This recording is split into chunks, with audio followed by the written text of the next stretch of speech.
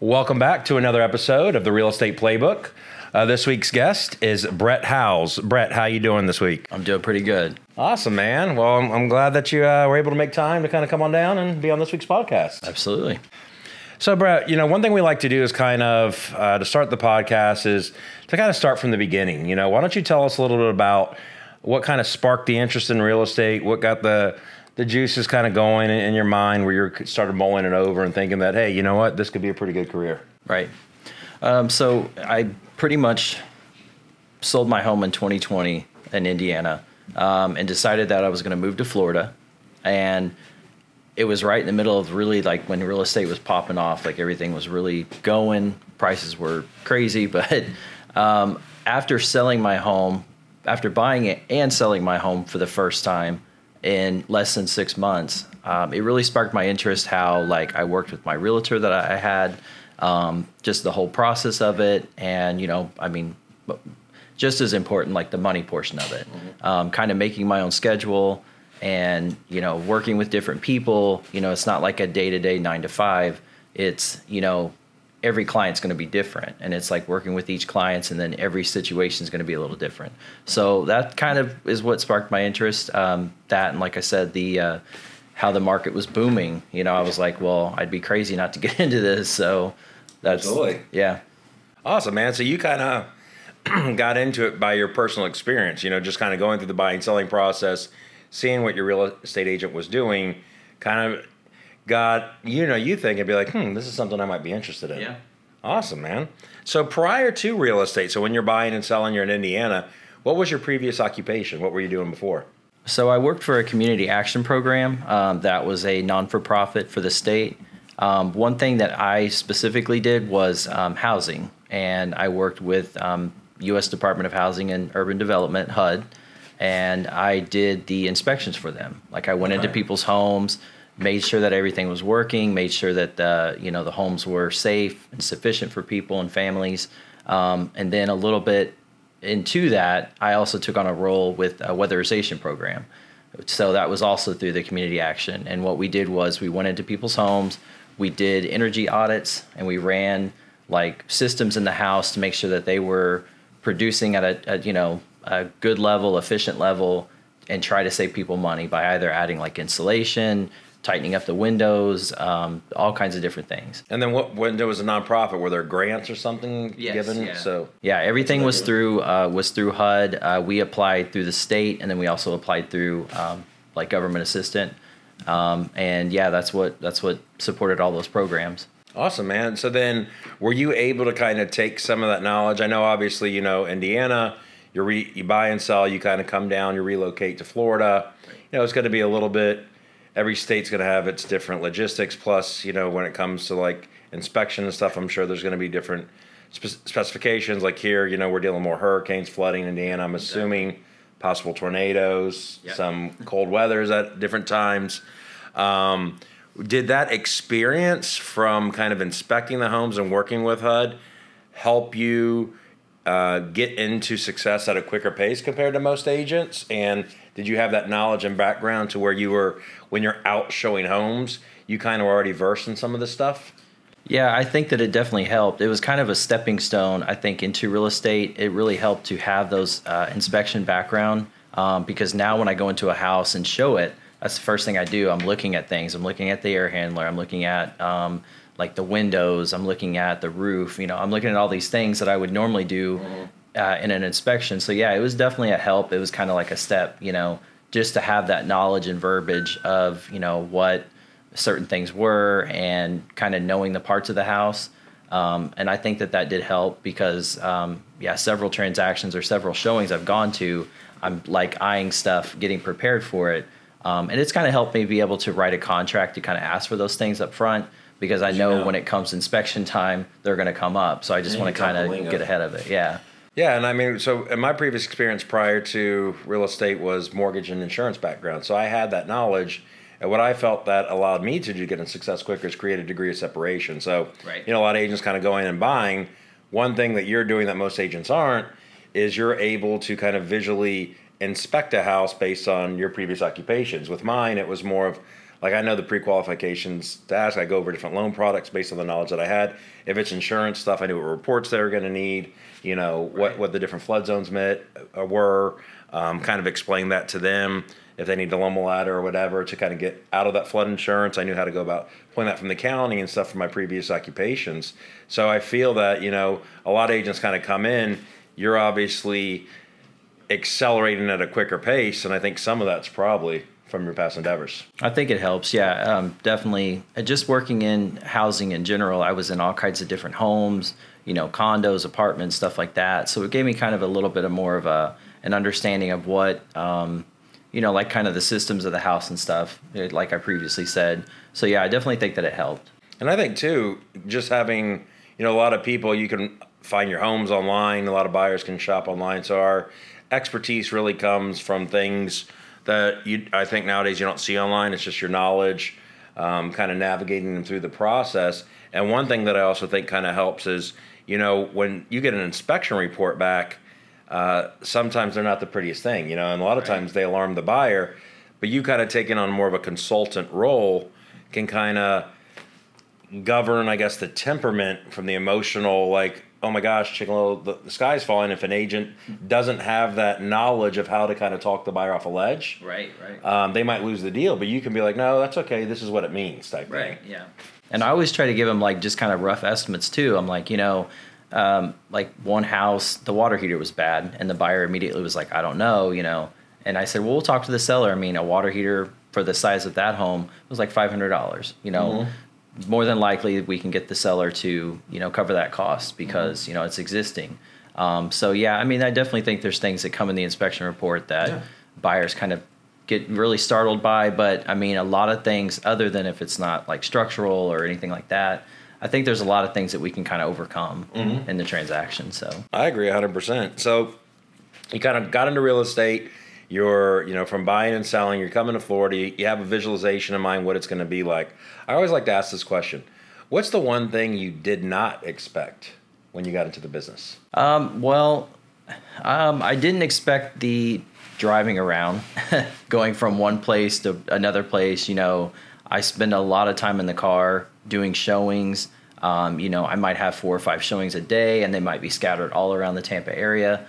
And that was one thing I didn't really expect. And just, I guess, being able to handle everything, like not getting overwhelmed with clients, like only taking a certain amount of clients at one time. That way I make sure that I'm focusing on them and their needs. Giving a level of service. Yeah. So making sure that I'm, you know, being attentive to them.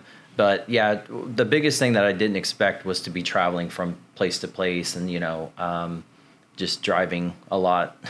So was it, do you think it's more of like an Indiana thing, like in Florida buyers, because we're dealing with a lot of people relocating, a lot of people with second homes, you're doing a lot more showings, or do you think it was just unique to your experience? Like when you were buying and selling, you didn't go out to see that many homes. You kind of did most of your research online. So you're like, hey, most people are like this. Yeah. And I had a really set area. And even in my experience when I moved to Florida, I really kind of did a lot of background, a lot of research. I wanted to find an area that was a little smaller, you know, not right in the heart of Tampa. I did want to be close to Tampa, and I did want to be on the West Coast. But, you know, I did a lot of research and background to really kind of find a specific area. And then it was kind of a leap of faith, really, too, because I'm basically relocating. I know nothing about the area. That was another thing with real estate that was kind of, I guess, difficult was getting to know the area pretty quickly, getting more familiar. We've been down here for almost 2 years now, and I think I've got a good hand on where things are, where locations are, and I think that definitely helps. So being an out-of-state buyer and coming down, I can familiarize with other people and their experience. I'd be like, hey, I did this a couple years ago. I get it. You want to find a certain area. And that's another thing that I try to do with the buyers out of state. I kind of really find what they're looking for, what price range, and then I give them the options. Well, this is a good area, and kind of like hone in on those that I think is going to best fit their needs. Yeah, absolutely. And kind of concentrate a little bit more probably on location and lifestyle than just driving around without kind of prepping, or you're going to multiple places. So, yeah, that makes perfect sense. And then obviously, you know, the market shifted a little bit year over year. Still having inventory constraints, getting back to multiple offers. Yep. Buyers kind of seems that, interest rates are kind of leveling off. Buyers are accepting the rates. We're really not dealing with that like we did third, fourth quarter of last year as much. Right. What's one thing like you're right now, Brett, like you're doing for yourself to ensure that you're going to be able to maintain and continue the success you have now, but also continue to expand on that?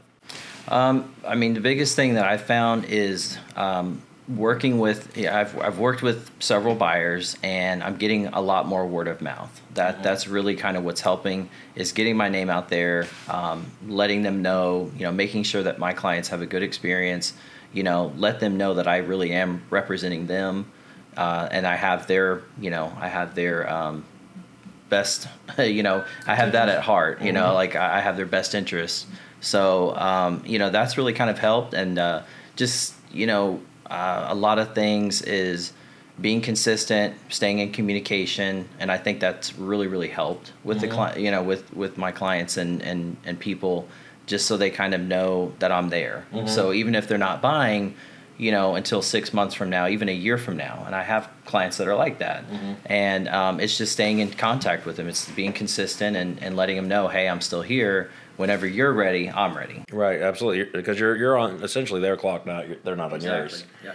So it sounds like to me is, if I'm hearing it correctly, you're just have a better understanding of the follow-up process and the humanizing of the experience, where it's not like, hey, if they're not going to show home, I'm not going to reach out until they're ready. Right. You're kind of you're working on developing those relationships, building strong relationships, making sure that you're ready when they're up, when it's almost like, hey, they're ready to kind of go. Start looking at homes or list their home for sale. And in addition to that, from what I'm hearing, is by kind of going deeper with the relationships from the people you're working with, whether through leads or whatever means you're getting it. Right. You're also now developing your personal branding and picking up referrals from them because you're working on those relationships. Exactly. And that's an important part, and that's really how you build your business. And that's kind of what I was told from the beginning. Yeah. And that's kind of now I'm starting to see that. I'm starting to experience that. So, absolutely. You treat somebody fairly, you do right by them, you get them a good deal. You help them buy their house, and then you find, well, now I have a sister that's buying, or I have a sister that's selling, or I have a brother. So, it's definitely, that's what I'm looking at expanding on. That's where I see the future kind of going, and helping people, like I said, that I'm familiar with, especially if I had a good experience with them, and then their family or friends. Yeah. And it's definitely the right path to go. And I think you just kind of keep building and expanding on that. And in a matter of time, you'll be kind of word of mouth referral only, which is the most rewarding and I feel most profitable business as well. Yeah. Absolutely. Awesome, man. So then, one of the things I see agents struggle with, especially when you're coming kind of from working with the development or the community nonprofit you're with over there in Indiana, you kind of working with HUD, going through these programs. I got to think you had a more regimented schedule. You had management kind of overseeing your hours, making sure you're working during those hours. One of the things a lot of agents struggle with, especially the ones who are coming from like a W-2 employee environment, or like the self-discipline, working, kind of creating a schedule, maintaining it, and almost like a work-life balance. What are some tips or tricks that you developed through your short time in real estate that help? Because correct me if I'm wrong, you have 4 kids? 4 kids. So obviously you're busy, have 4 as well. So, the kids do take up a lot of time, and you got to create that balance. But obviously you're still working your ass off. So what are some things you put in place to help make you efficient and be able that you could accomplish everything in your personal, family, and business life? The biggest thing that I found is I put everything into my calendar, everything. Doctor's appointments, appointments with clients, anything that I know that I'm going to be doing, I put it in my calendar. And I definitely feel like that's been more like of a disciplined, it's really helped me kind of disciplined, because at the beginning of being an agent, I'm like, I have all this free time. I was scheduling appointments, but I was also had some time, some space between, and that time should have been time that I should have been, following up with past clients or trying to pursue new clients. And I found myself kind of slacking off of that and kind of just, really not putting all the focus in, because it's easy to get distracted. When you're out on the road and you show a house and then you're done, what do you do after that? Right. So I put like office time into my calendar. I set back, like 6 hours a week, or well, really like 2 to 4 hours a day of office time that I'm like, I'm going to be at my laptop. This is pre-scheduled time. I'm going to be in there talking to my past clients or talking to future clients. And booking showings. Yeah, booking showings. Organized, all that stuff. Making sure, like, if I have somebody set up, like, on a home search that's not quite yet ready to buy, I have them set up on a search. I'll go in there and refresh that search every, couple weeks just to try to make sure, at least twice a month, to make sure that they're still getting relevant homes.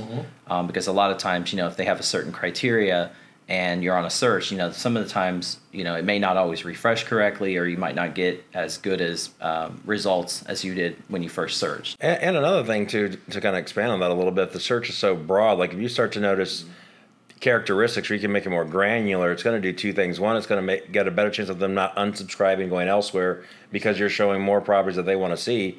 But two, it's also going to prevent you from showing homes that they're probably not going to buy, because you kind of see a pattern when you're kind of reverse engineering and kind of looking at the homes that they're favoriting and they're liking. Yeah, exactly. Yeah, they'll usually, and I'll always ask my clients, out of the list that I sent you, which ones do you like? And I kind of pick things out of those, and I'm like, okay, well, I know they like, like the Mediterranean style. I know they like a 3-bedroom. I know they like homes with pools, so then that helps kind of narrow down the criteria, because again, I'm not showing them homes that they're not going to like. Right. Or even if I'm out on a showing, I can tell them, like, hey, what did you like about the home? What did you not like? And that's been, the feedback, I think, is the biggest part. I think that really helps. I think people see that you are interested in wanting to help them and kind of narrow down. So that's helped a lot. Yeah, I couldn't agree more. I mean, my biggest takeaway from what I'm hearing is you're very disciplined, almost militant to your calendar, regardless of what it is that's going in there.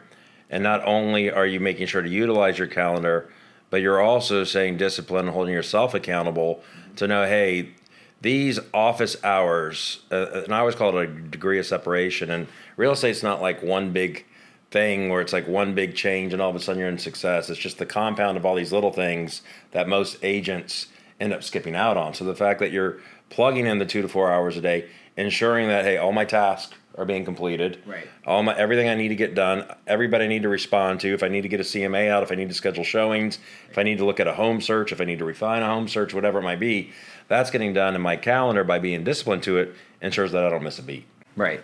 And I still have a lot of improvement to do. It's hard. Time is one of those things that's just you really can't control. You get sidetracked or something happens with something else, and then you get pulled away from what you're doing. I'm trying to get back into it to where I'm like, if I know that I missed 30 minutes of my office time, or what I consider office time or whatever, I try to make it up elsewhere. Because, I'm going to have to. Yeah. Absolutely. I couldn't agree with you more. So, obviously, Brett, you're being a newer agent, getting to success quicker. There's a lot of agents, some, they might be on the fence right now thinking about getting licensed. Others are licensed for a short time, not getting the results they thought they'd have. Or maybe they've been licensed quite some time and they're struggling. They're not... they had a vision that they'd be doing a lot more production and working with a lot more clients, and they're really not. What's the one bit of advice? Like, if you were to kind of share one thing with a struggling or new agent, what would it be to focus on getting started in the real estate career?